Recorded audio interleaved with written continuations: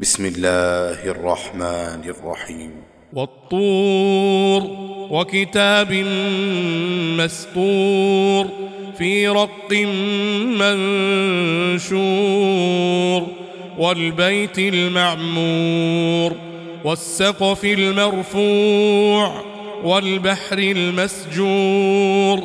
إن عذاب ربك لواقع ما له من دافع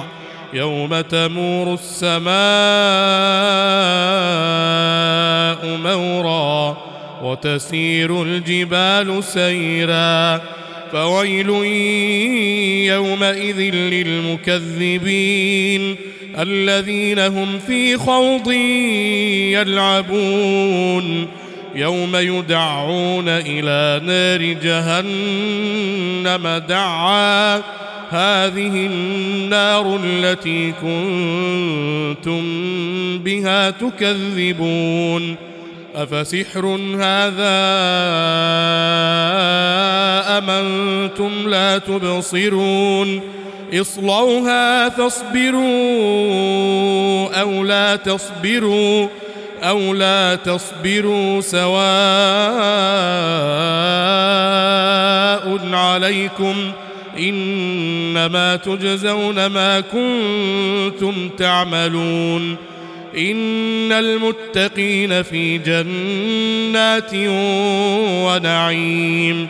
فاكهين بما آتاهم ربهم ووقاهم ربهم عذاب الجحيم كلوا واشربوا هنيئا بما كنتم تعملون متكئين على سرر مصفوفة وزوجناهم بحور عين والذين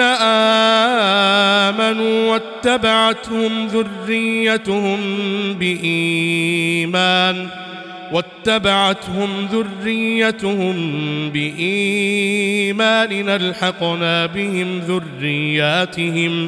ألحقنا بهم ذرياتهم وما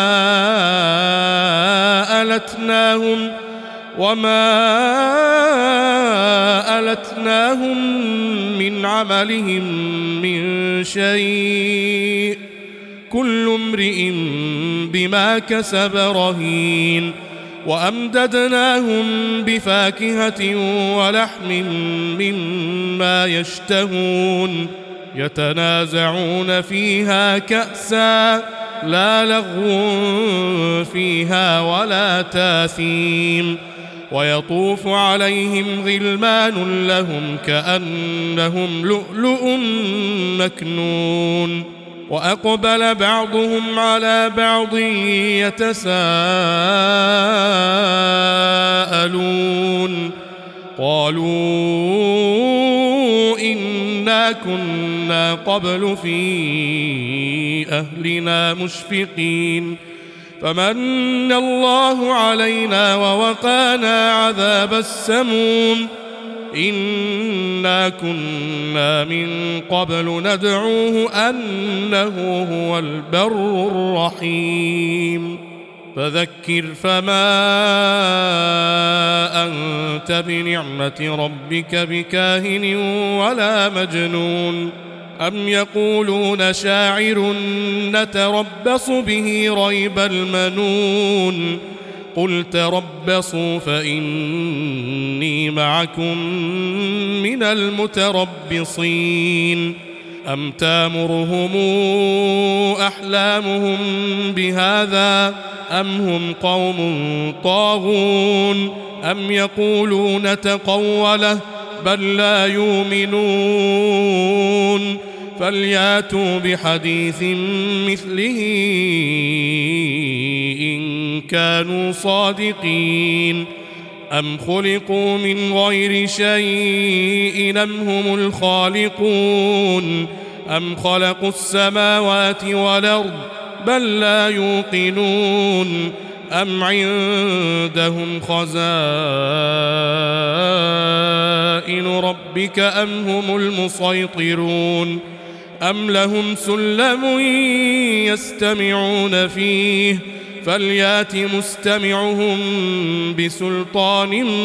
مبين أم له البنات ولكم البنون أم تسألهم أجرا فهم من مغرم مثقلون أم عندهم الغيب فهم يكتبون أم يريدون كيدا فالذين كفروا هم المكيدون أم لهم إله غير الله سبحان الله عما يشركون وإن يروا كسفا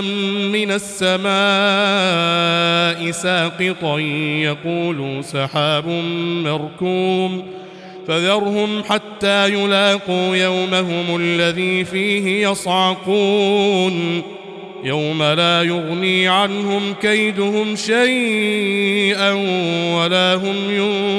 ينصرون وإن للذين ظلموا عذابا دون ذلك ولكن أكثرهم لا يعلمون واصبر لحكم ربك فإنك بأعيننا وسبح بحمد ربك حين تقوم ومن الليل فسبحه وإدبار النجوم